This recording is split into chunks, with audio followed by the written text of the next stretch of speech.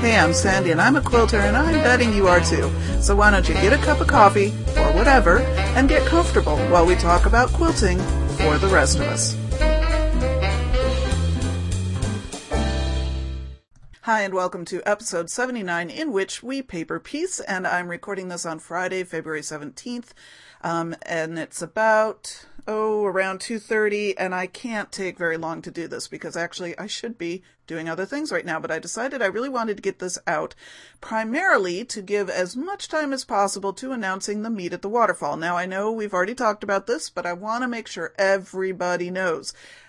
Those of you who are planning on going to the Mid-Atlantic Quilt Festival in Hampton, Virginia next week, even if you weren't planning to go, but you live nearby and maybe can make it up there on Saturday, we are going to have a big old meetup of, I think we're up to 5 podcasters.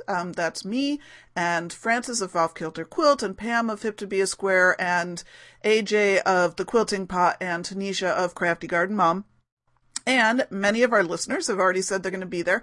We're going to be meeting at the in Hampton at the Mid-Atlantic Quilt Festival on Saturday, February 25th. Starting at about 11:30 a.m. is when we'll first start gathering, but I know some people might be in morning classes, so we'll hang out there until shortly after noon. And we're going to meet at the Waterfall on the first floor of the convention center. It's down towards the end where the entrance to the hotel is. And from there, depending on how many of us there are, we have 3 options of places we can go that we've either designated or made arrangements for. So we will all be gathering in one place and then proceeding from there either right next to the waterfall or somewhere nearby. So I hope you can meet us there. I'm very, very excited. I'm excited about meeting the other podcasters that I feel like I know so well, but haven't actually gotten to meet face to face yet. And I'm also excited to meet the listeners. So I hope you can join us. We're really looking forward to it. A quick Sandy update. I am officially now at the end of week 1 of sabbatical. I actually, the sabbatical is 12 weeks. I know that includes weekends, but for me, I think of it in terms of the work week. These are 12 work weeks that I'm not doing my normal job. I'm doing other things.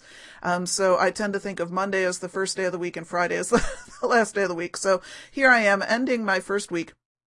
And frankly, it started out with a bang. Shortly after posting last Sunday's podcast episode, I came down with a stomach virus, and that took me out of commission until really Tuesday morning. I mean, the worst of the symptoms were over by Monday afternoon or evening, but you know how it takes your body a while to recuperate from something like that. So Tuesday, I was still pretty strung out, and was, eating a little bit here and there, but mostly on the couch and catching up on reading. Monday, I hadn't even really been able to read.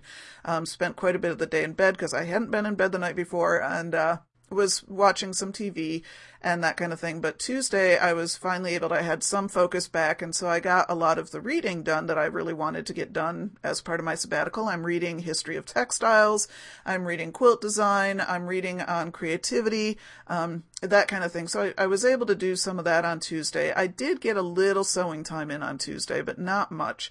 But I'll be talking about that more later. Wednesday, I ended up being really busy because kind of a lot of things happening all at once. My hometown of Rochester, New York, is home to the Susan B. Anthony house, where Susan B. Anthony lived for, I think, something like 40 years. And her birthday is February 15th, and so there was a big fundraising luncheon on Wednesday, and my husband and I did go to that fundraising luncheon, and I was entertained and gratified by how many people I ran into there that I actually know. And so it was a really wonderful time. They had just a very good program. It was an excellent event. I do have to admit, though, for as proud as I am of our region's history and of the fact that Susan B. Anthony and Frederick Douglass were both right here in Rochester, I've never actually been to the Susan B. Anthony house, and I've been very remiss in that. So that has now gone on my list of things I'm going to be doing during sabbatical. And in fact, a woman from our church is one of the docents there, one of the tour guides. And so she and I made arrangements, tentative arrangements at this point with no date, that I'm going to be bringing some of the women from the refugee communities that I serve. These are women who have left countries where they have no voice and no vote. And it'll be wonderful to be able to bring them to the Susan B. Anthony House to share in part of our history with women obtaining a voice and a vote as well. So I'm looking forward to that. Interestingly short, I left the Susan B. Anthony fundraiser to go almost directly. I ran some errands, but then my next meeting was with the first meeting of the women's group that a friend of mine and I are beginning with women from Burma. And so that was, and that's one of those places where they have had no vote. So it felt like, here's kind of worlds coming together. So that was really cool. So we did have our first meeting, and one of the first things that one of the women there asked to learn, because we started out saying, okay, well, you've said you want to learn stuff. Let us know what you want to learn, and we can set that up. And one of the very first things that came out was sewing. So we're going to be working on that. We're also going to be doing a lot of cooking and some other kinds of things. So that'll be a lot of fun once that gets rolling. And then that night I had a belated Valentine's dinner with my husband. We had originally intended to go out on Tuesday night, but weren't able to get reservations at the restaurant that we really wanted to go to, because of course we always leave these things until far too late. So we ended up moving it to Wednesday instead, which meant I could have gone to my guild on Tuesday night because their meeting was Tuesday night. But since I was still just getting over that stomach virus, and I checked the internet, and it said that I really still could be contagious. And we have some women in our guild that are struggling with some health issues that I thought I do not need to be bringing my germy butt there. And just, kind of exuding all this contagion through the room. So I stayed home. I was very sorry to do that, but I decided that was probably the more compassionate thing to do at that point. But actually staying home from guild meant I did get some sewing done, because that's when I started feeling perky enough to actually get to my sewing machine, was that evening. Anyway, back to my schedule. Then Thursday, I spent several hours of the day as my first day of volunteering at the Somali Community Center. And that's where I've mentioned before I'm teaching English to a group of mostly seniors, although there were some younger women there as well that looked to be maybe 30s, 40s-ish. A little hard to tell, but obviously, kids are going to be in school. So this was mothers and seniors. And there were probably about 20 people there. I think they said they average around 25, but it was pouring rain. And so I think some of the folks that may normally kind of walk themselves there just stayed home. But it was so much fun. It was just a hoot. I mean, I am not a trained literacy volunteer. My approach is I go in, I ask them what they want to learn, and I do my best to teach it. That's kind of how I approach it. And they were working on basic vocabulary. This group of 20 to 25 people represents a real span of folks who weren't even literate in their own language. In other words, they didn't know how to read and write in their own language, because most of these languages are primarily oral languages anyway. So there are some people that are still just working on writing the alphabet. Two people who there wasn't anybody in the class specifically that was fluent. There were a couple of women that were helping as sort of interpreters. So they weren't necessarily students. They were helping out as volunteers. But there were folks that have enough English that they could understand what I was saying. They just weren't confident in speaking it back to me. So we had a grand old time trying to figure out how this was all going to work, since it was the first week. Now that I've been there once, I have a better plan of attack for next week. Next week, I'm actually going on Monday, because I will be leaving Wednesday for the quilt conference. So I can't go on my normal Thursday. So I'm going to go on Monday instead. And I now have a couple of bags of supplies from Office Max, of folders and papers and plans to make handouts and all that kind of thing. So that's going to be fun. But I can't tell you how much fun it is to teach people who are so anxious to learn. They're just soaking it up. And once they get comfortable with me and I'm more comfortable with them, and we're going to be able to do more question and answer kind of thing, more give and take. But it was just a lot of fun. We did a lot of laughing together. I explained to them that I don't actually know as much about Somalia as I really should. And so I said to them, I'm learning from you too. So I want you to teach me some things while we're here.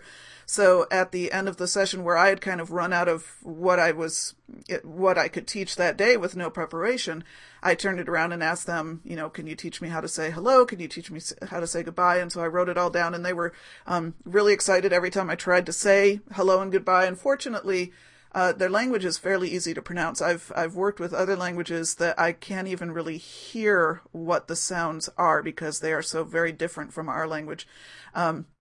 But so far in what I've learned from theirs, it wasn't as difficult as that. So I was able to come pretty close on my first try, but that was just so much fun. I really enjoyed that. And then I stayed and had lunch with them because they're part of a whole senior program community, a community center right in the neighborhood. So I sat and had lunch with them, and then worked out with a couple of the women who will be starting to teach me embroidery next week. And so I'm looking forward to getting to get that rolling as well. From there, again, I ran a couple of errands. It's one of these things where when I was getting ready for sabbatical, I just kept putting off all the errand running I had to do. And I kept saying, well, I'll have time to do that next week. I'll have time. So now I'm backlogged on all these errands I had to run. So Thursday, when I was done at the Somali Center, I then ran errands for a while and then went over to another community center, which is set up specifically for refugees living in another neighborhood of our city. And over there, I know a lot of the volunteers over there as well, and in fact was one of the folks that kind of helped get it set up not really directly, but very instrumental in support services when they got that set up. So I've got a lot of connections to that community center as well. And got over there to help tutor a young man there who is struggling in high school, and we're really hoping we can keep him in high school. I don't know how much good I'll be able to do, but hopefully at least through the mentoring process, I'll be able to be at least of some use.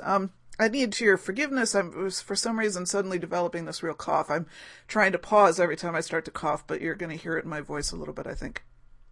So anyway, today was really the first day, today, Friday, that I felt like it was kind of a normal, healthy sabbatical day, like I'd kind of envisioned I would have. And unfortunately, this afternoon, I'm heading out. Well, not unfortunately, but this afternoon, my husband and I are driving for 3 hours to go meet up with my daughter, sort of in a halfway point, not quite halfway, closer to her than us, to celebrate her birthday this weekend.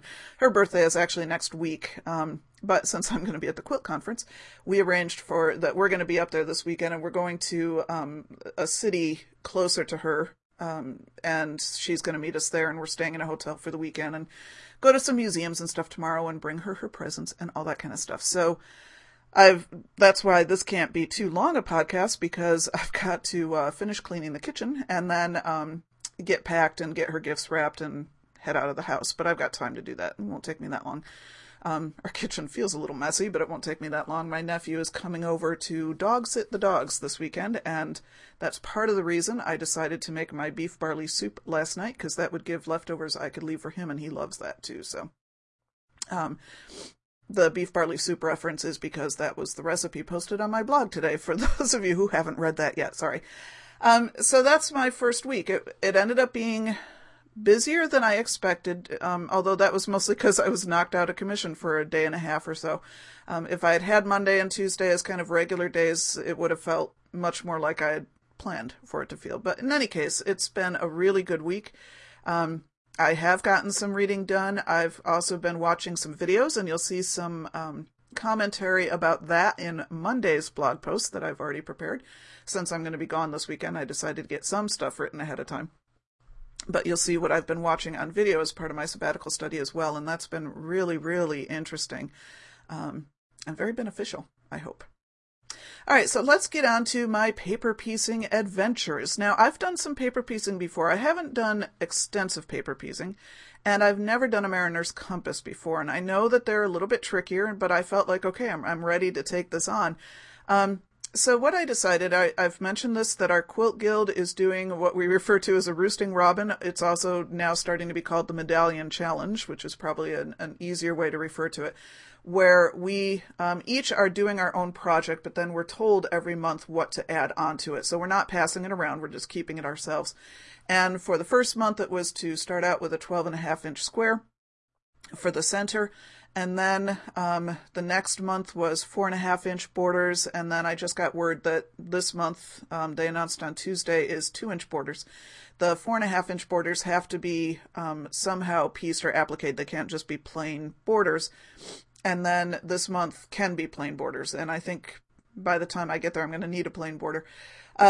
So as I was kind of conceiving in my head what I wanted to do for this, I decided I really wanted to use my Stonehenge fabrics. And I've been collecting Stonehenge fabrics for, at least a year, maybe a little bit longer. I absolutely love the Stonehenge line.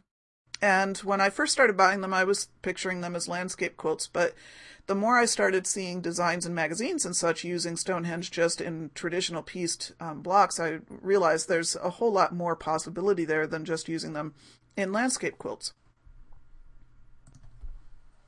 So I decided I really wanted to use the Stonehenge for this medallion challenge, and that made me start thinking, okay, what would be the best way to show off this Stonehenge?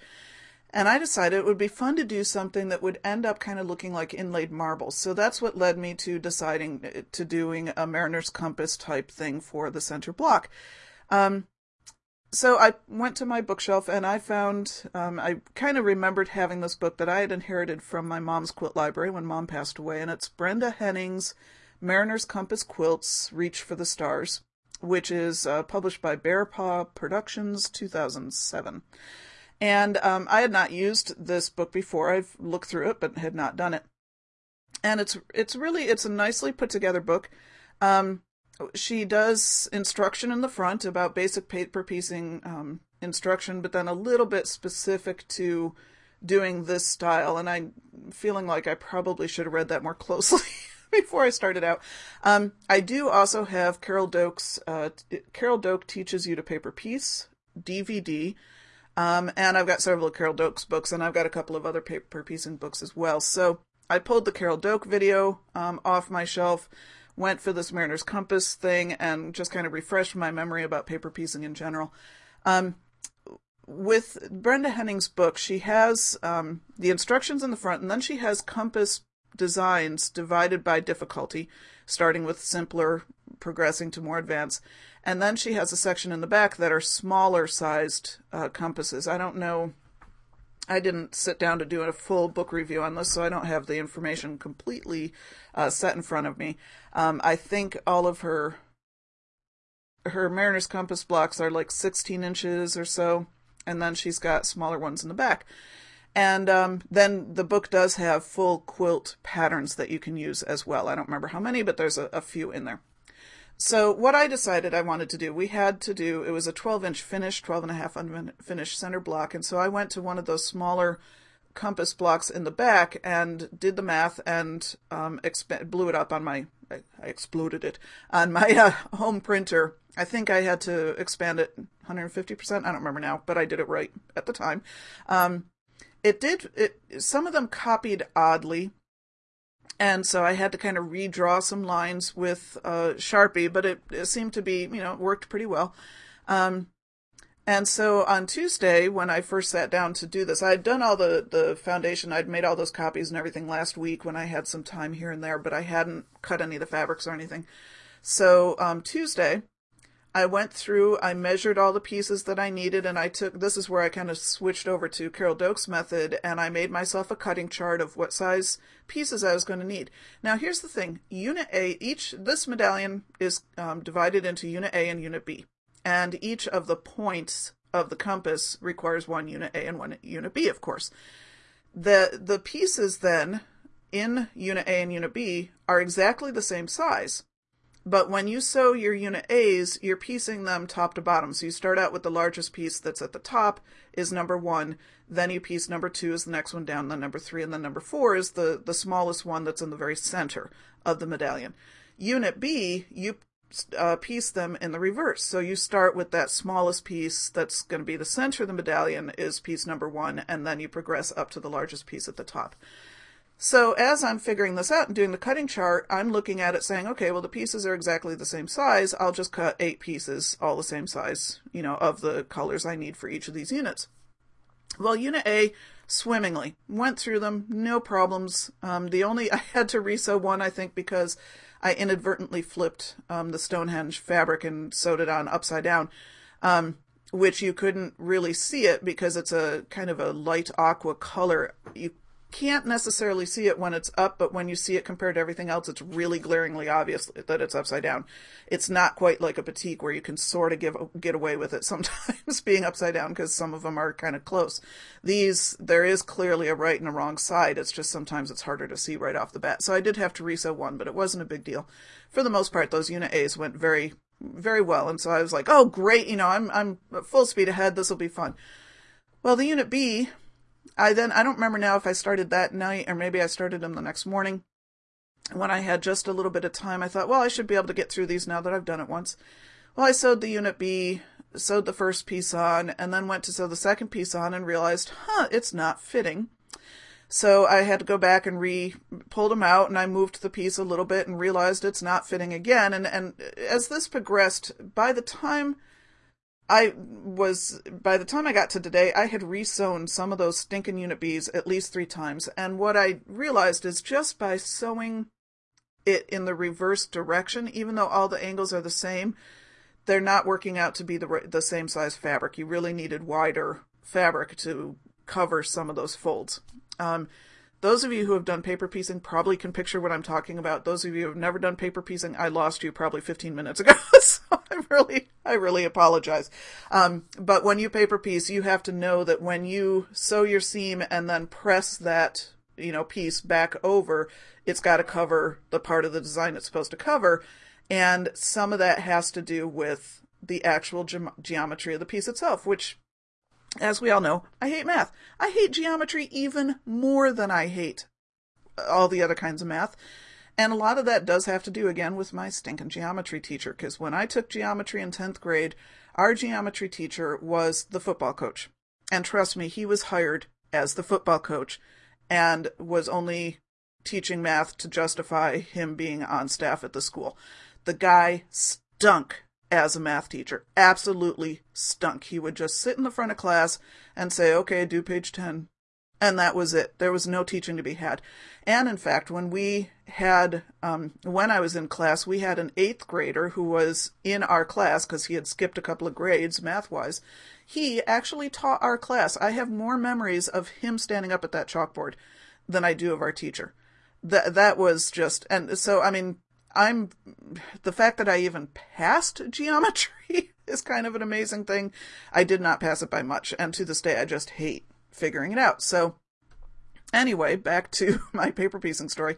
I ended up having to recut, I ended up having to recut the first pieces in several instances, just because by the time I had ripped out seams and re-sewn them, they were just starting to shred. So I had to recut those. I had to recut 2 other pieces, all 8 of the 2 other pieces, to make them bigger. The only piece I never had to recut, I guess, was the final one that was that top piece.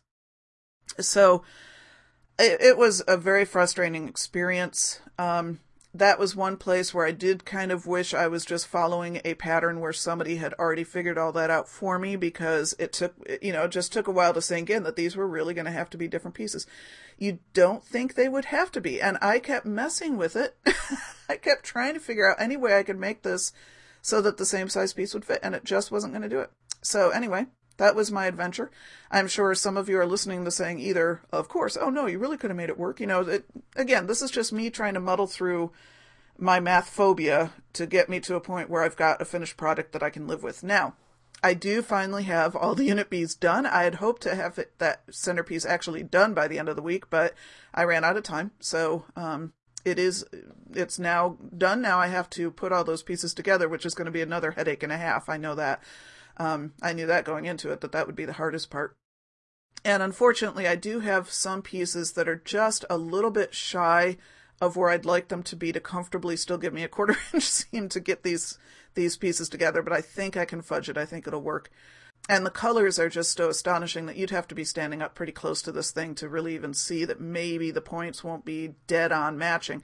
But even at that, they should be pretty close. And, obviously I'm going to pin the bejeebers out of them to to get them to match as best I can. And then this thing's never going in a show anyway. I'm just doing this for my own entertainment and, frankly, learning. You know, I chose to do something that I hadn't done before specifically to give me the opportunity to experience. That being said, love the Stonehenge fabrics, love the colors and the way they're coming together. Really enjoyed doing that. So that's my paper piecing thing. When you're doing it, don't always assume that everything should work the way you think it's going to work, because it's not necessarily going to. That being said, still love paper piecing. I mean, this has been an adventure, and I was gritting my teeth, and I had to walk away from it several times, but I still am really enjoying it.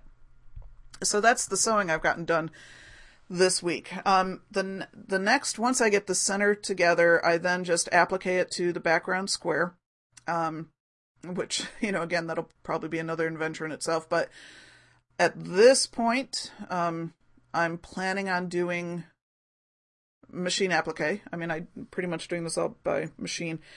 Then my first border, the 4.5-inch border, I was originally planning on doing an applique border, but I'm not sure. You know, at this point, I've had so many headaches over the stinking center square that I may go a little bit easier on myself. I haven't decided yet what I'm going to do with that. That's for another week. But like I said, then I'll be really glad to get to that 2-inch border after that, where it can just be a plain border. Okay, that's my paper piecing adventure. I want to introduce a contest. I joked about this on Sunday, but the more I got thinking about it, I decided I'm just going to go for it. I am going to run a contest for the next 2 weeks. I want you to write me a script for my introduction to this podcast. If you've been listening to my podcast for any length of time, you know what I'm about. You know what I'm trying to do. You know, you can go back and listen to my old introduction for me saying this is what I'm trying to do. I just want to say that a lot shorter. And I have had comments that at this point, maybe what my original introduction was is not really appropriate anymore, because my own quilt making has changed in the last couple of years. I am coming up on my 2-year podcast anniversary in March 28th, so it seems like it would be fitting in March to launch a new introduction script. So I'm going to give you 2 weeks. If you would like to write my introductory script, how I'm going to introduce this podcast, or even just give me a tagline, whatever you are inspired to do, send it to me by Friday, March 2nd. And then I will choose one that I really like. If there's none that I like, I'll just choose a random one and I'll come up with one of my own. But I am feeling really uninspired at this point. So I will choose which one I think I would like to use, and that person will win something. Or, like I said, a random drawing. Or I may still do a random drawing on top of it anyway. I don't care. I've got stuff in my quilt studio here that I would not mind sending to another home. Or I will be at a quilt show next week, and there will be vendors there, and I'm sure I will be picking up little gifties for the future. So in any case, here is my contest. It is Introduce Sandy's Podcast Contest. I can't even come up with a better title for the contest. So introduce my podcast. Tell me what you would like me to say to start out my podcast. You've got 2 weeks. Send me your suggestion by Friday, March 2nd, and I will choose a winner and or draw randomly, or both. Haven't decided that. Okay, I've got a few listener comments to respond to as well. Sally had emailed, and I had mentioned something when we were talking about the pattern storage in that episode. She had talked about having stuff on her Kindle Fire, and I wanted to know a little bit more about that. So here's her response. She said, she has both a Kindle Fire and the older ink, the e-ink one. She says, I tend to mostly keep my patterns on the Fire. With the touchscreen, it's just much easier to navigate. I have Acrobat on there, and that's easier to store and navigate PDFs on it, and she doesn't have to look at them in the table of contents. She uses cloud storage. She uses Dropbox.com, which I also use on my iPad.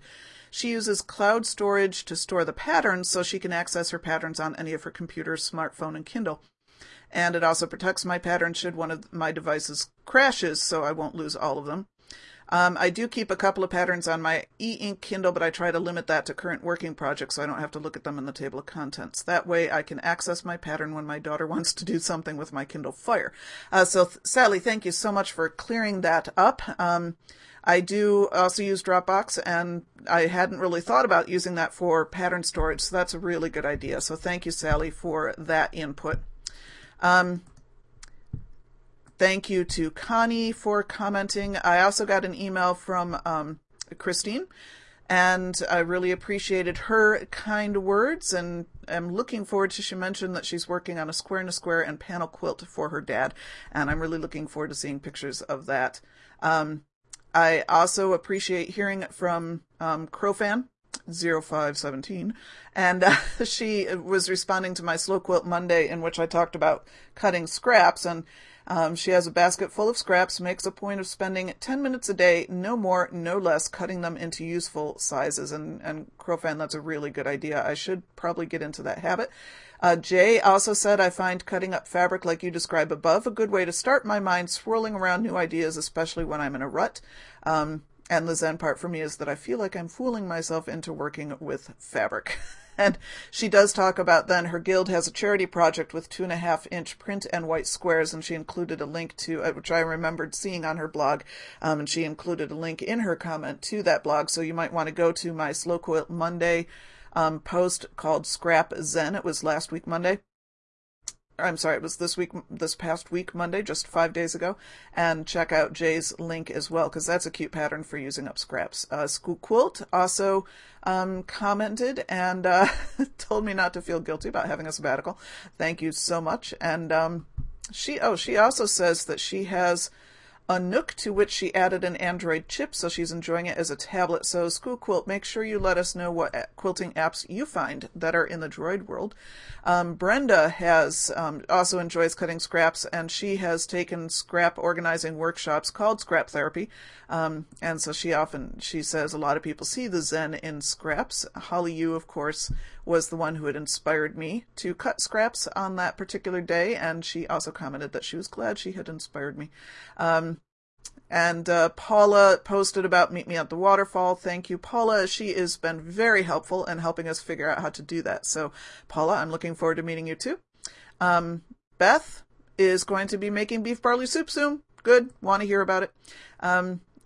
Jen and Quilter Caroline and Tammy Knox all also commented on recent episodes or blog posts. Appreciate that as well. So thank you everybody for commenting. Thank you for anybody who has left comments on or iTunes reviews. Always appreciate those as well. Like I said, not likely to podcast next week while I'm actually doing quilt related stuff. So we'll look forward to getting all your comments and hearing from you during the week, and then I will podcast when I get back. And Jay and I are also trying very hard to put together another recording session. We've just had a heck of a time. We were supposed to record last Monday when I got sick. Go figure. So anyway, we'll have those coming up as well. So that's it for this week's podcast. I am not positive I will pull one out next week because I'll be on the road. I will be recording future episodes while I'm on the road. I'm really excited about it. There's been a lot of chatter about the meetup, so I'm looking forward to everybody that can be there with us. And if you can't, tweet us. We will be twittering from the floor as well. Again, I leave Wednesday with my BFF BQF Kate. We have a 10-hour road trip to get down there.